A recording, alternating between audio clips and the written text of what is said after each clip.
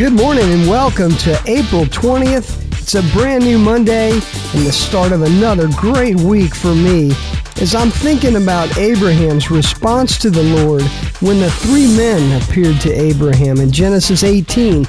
And Abraham said, "If I have found favor in your eyes, my Lord, do not pass your servant by. Let a little water be brought, and then you may all wash your feet and rest under this tree." That's a word, friends, from Genesis 18, 3 and 4. And it's a picture for me about how important it was not only for Abraham, but again for Jesus, that we all pay special attention to our feet. As for most of us, we ask them to carry both figuratively and literally a lot of weight. That's the topic on this Monday's show on the Word on Wellness with Chris Hughes, Footloose and Faithful. I'm Bo Ellis with Christ Across America. I'm coming to you from our Tampa studios, and joining me by cell phone is your own Chief Wellness Instigator, Chris Hughes. Hey, Chris, what's going on? Hey, Bo, having a great day. How about yourself? Well, I'm glad I was able to catch you driving, as you usually are, as you're the trusty sales rep, making tents like his Apostle Paul. Talk to me, Chris, a little bit about this week's topic. What in the world are Nigerian runners doing on our podcast, and why would I ever be out, running wind sprints on a golf course with no shoes on? What in the world are we talking about this week? Well, I guess you could say it's a little bit practical, or where the rubber meets the road, or where our feet hit the road.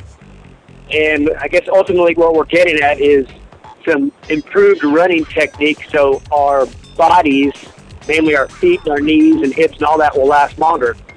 But I guess I have a story when I first got into a little bit of trouble with what I'd now just say was overtraining. Kind of going back to my late 20s, early 30s, I first got into doing some road races, 5Ks and then a few 10Ks. And I had recently moved to Tampa, and the big race that goes on in February in Tampa, right, Bo? The Gasparilla Invasion. Jose Gaspar is going to take over the city, and it's a great tradition here in Tampa. For those of you who've never been in February, come. And while you're here, go ahead and take in the marathon with me and Chris next year in George. There you go. Well, I wasn't ready for a marathon or half marathon at that point. For me, my first participation in Gasparilla was with their 15K, and they also do a 5K. But for me, a 15K, which is 9.3 miles, that was a pretty big accomplishment or goal for me. And so I set to running harder than I had ever run before. And at the time, I was living up in the New Tampa area, and I would run down kind of the main road at Hunter's Green, except I'd run on the sidewalk. What are sidewalks made of? Sidewalks are concrete. Concrete, and that is the hardest running surface I think that we could possibly find. And I was doing this at least 5 days a week, and I'd probably run 3 or 4 miles at a time. And after a couple months of this kind of training, my knees were shot. They would be swollen. I'd have to literally ice them after every run.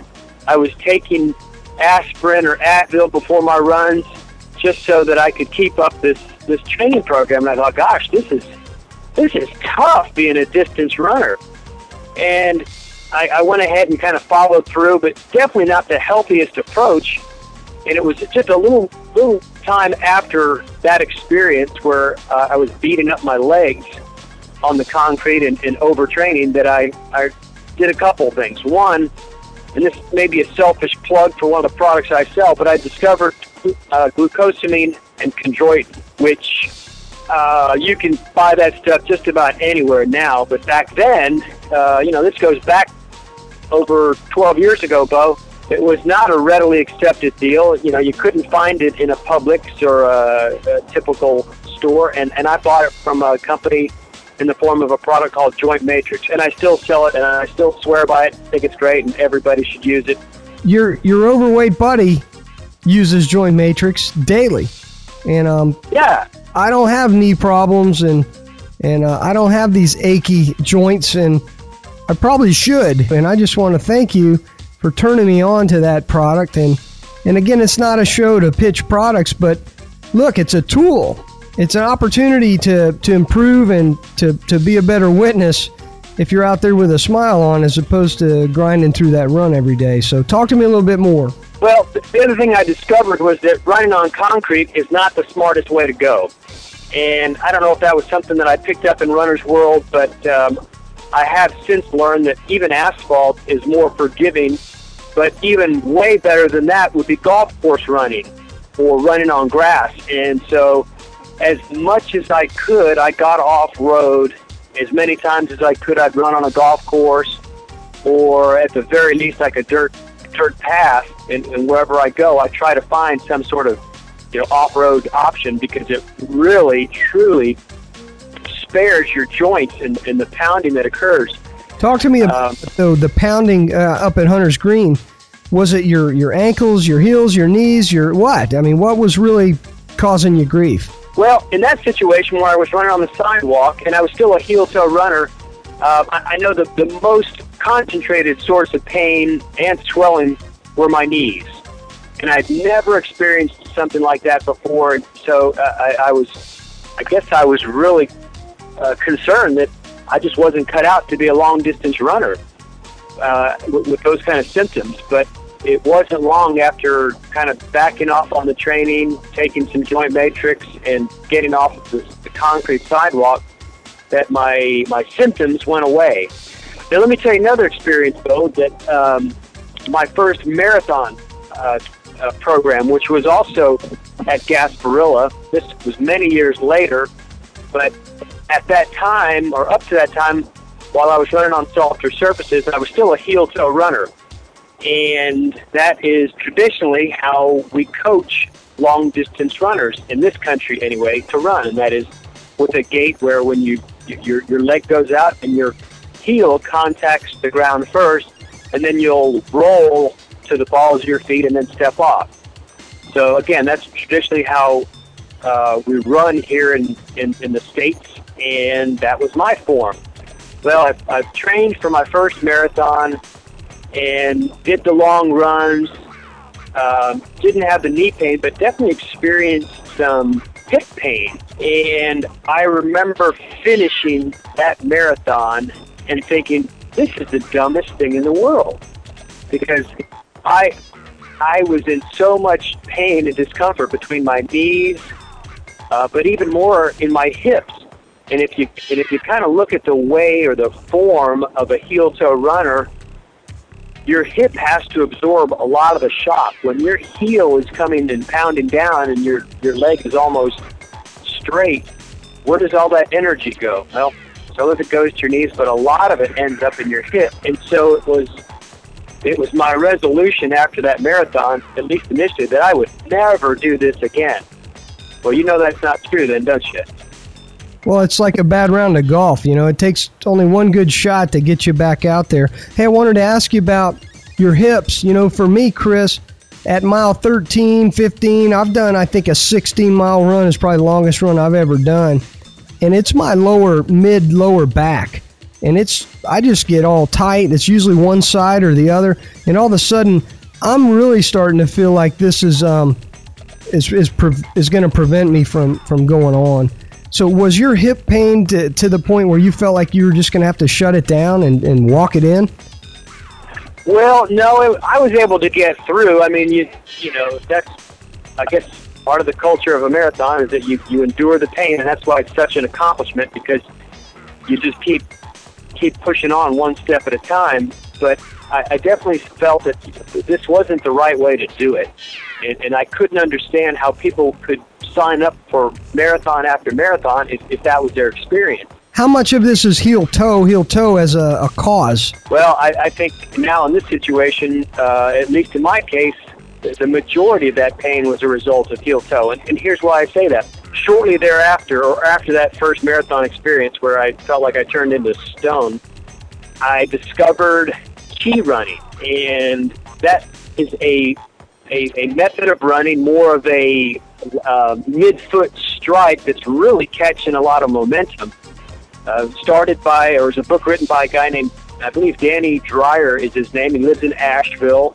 And he now travels around the country doing these clinics, teaching people how to run in this Chi running technique. And he teaches in his book, and of course at his clinics, though I've never attended, but he teaches, instead of landing on the heels, you land more on the balls of your feet with kind of a mid-foot strike, and your leg is or your knee is bent more so that when you're contacting the ground, your leg becomes a natural shock absorber. So instead of all that energy going straight up your leg into your hip, it's absorbed almost like a spring, if that makes any sense. There's definitely some more technique than just that involved, because you want to create a posture that takes into account every part of your body. I mean, from your heel all the way up to the top of your head, and you have to maintain a certain posture to derive the benefits. But anyway, that's how I have since been running in that way. And my follow-up marathons, while my muscles get tired, I definitely have figured out that that's the solution to getting that beat-up hip and knee problem. Hey, man, thanks for that. For me, Chris, I've always tried to have the old shoulders back, straight up and down, real perpendicular kind of approach. And I've tried this Chi running technique after I read your blog piece. It's 1010 Wellness. I'm here with Chris Hughes, your own chief wellness instigator of 1010wellness.com. And Chris, I read the piece, and I go out there and I'm kind of landing on my toes, and all of a sudden I feel like I'm bent over, hunched over, almost like I'm going to fall down like a bowling pin.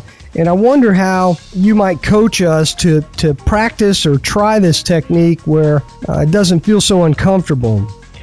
Well, I would definitely recommend the book, but in a 60-second piece, I would tell you that to envision a string going from the top of your head as if you were a puppet, but that string would go straight through your head all the way to your heel. And if that string bends at your hip, then you're doing it wrong. In other words, you should have a straight posture from the top of your head to your heel.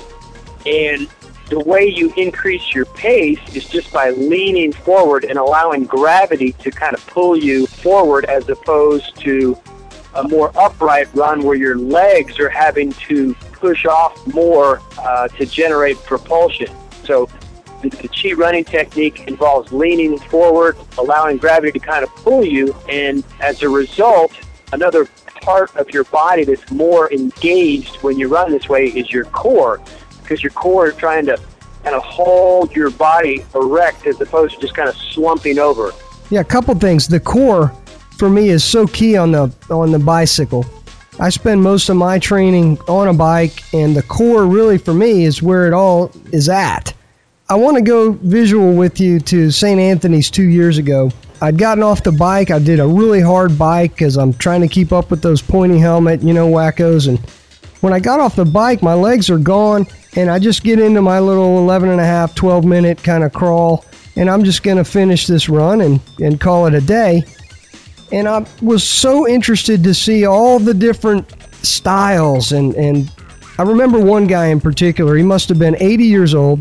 He blows by me. He must be doing, I guess, a 9-minute type of clip, and his feet hardly left the ground. He's literally kind of slide stepping through this thing. And then the next guy by me is probably 18 years old, and his heels are kicking himself in the hamstring. So talk to me a little bit about that. Well, there's definitely a lot of different forms or techniques that you're going to see out there. And as my first triathlon coach pointed out, we're all an experiment of one.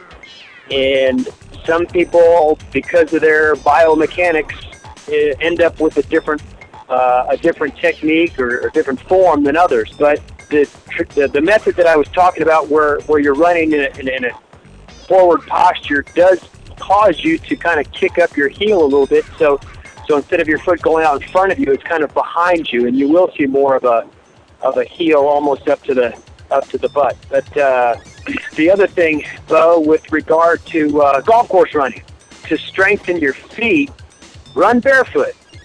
And you can look back to some of the ancient civilizations.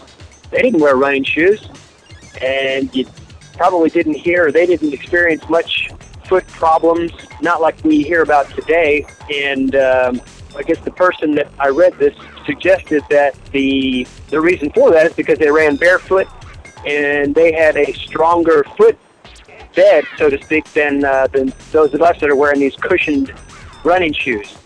And I guess another source that kind of mirrored this was Phil Maffetone, who coached some of the best Ironman triathletes ever.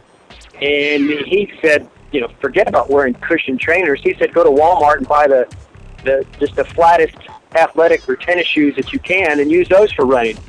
And as a result, you're going to strengthen your footbed. All of those muscles and tendons in your foot are going to become stronger. And I know this to be true.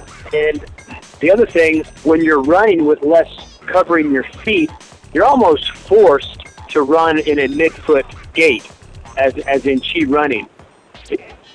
Certainly if you're running barefoot, and by the way, one of the teams I just coached, Bo, bought me a pair of these funky-looking, I can't call them running shoes. They're like slippers, really. They're called Vibram 5 Fingers.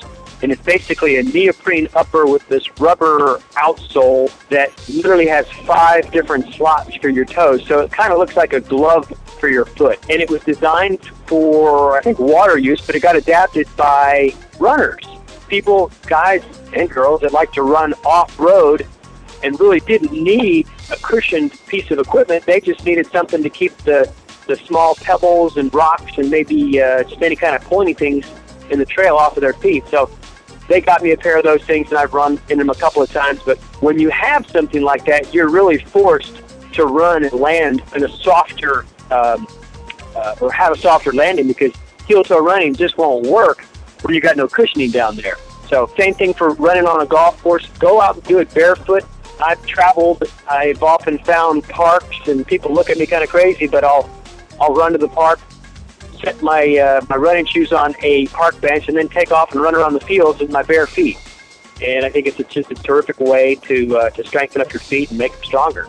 Well, it's practical, and I appreciate it. Is it long distance or sprints, or what do you recommend there? It could be both, Bo. I mean, I'll be running around the park, doing some big loops. Some of these loops could be a quarter to a half a mile, but then also in the same workout, I'll incorporate some sprints, where if they have an athletic field, I'll do some 100-yard dashes or 50-yard dashes, things like that to improve my my wind. Well, Chris, there's a lot of evidence in the Bible for shoes, but they're usually open-toed, and they're probably not for running.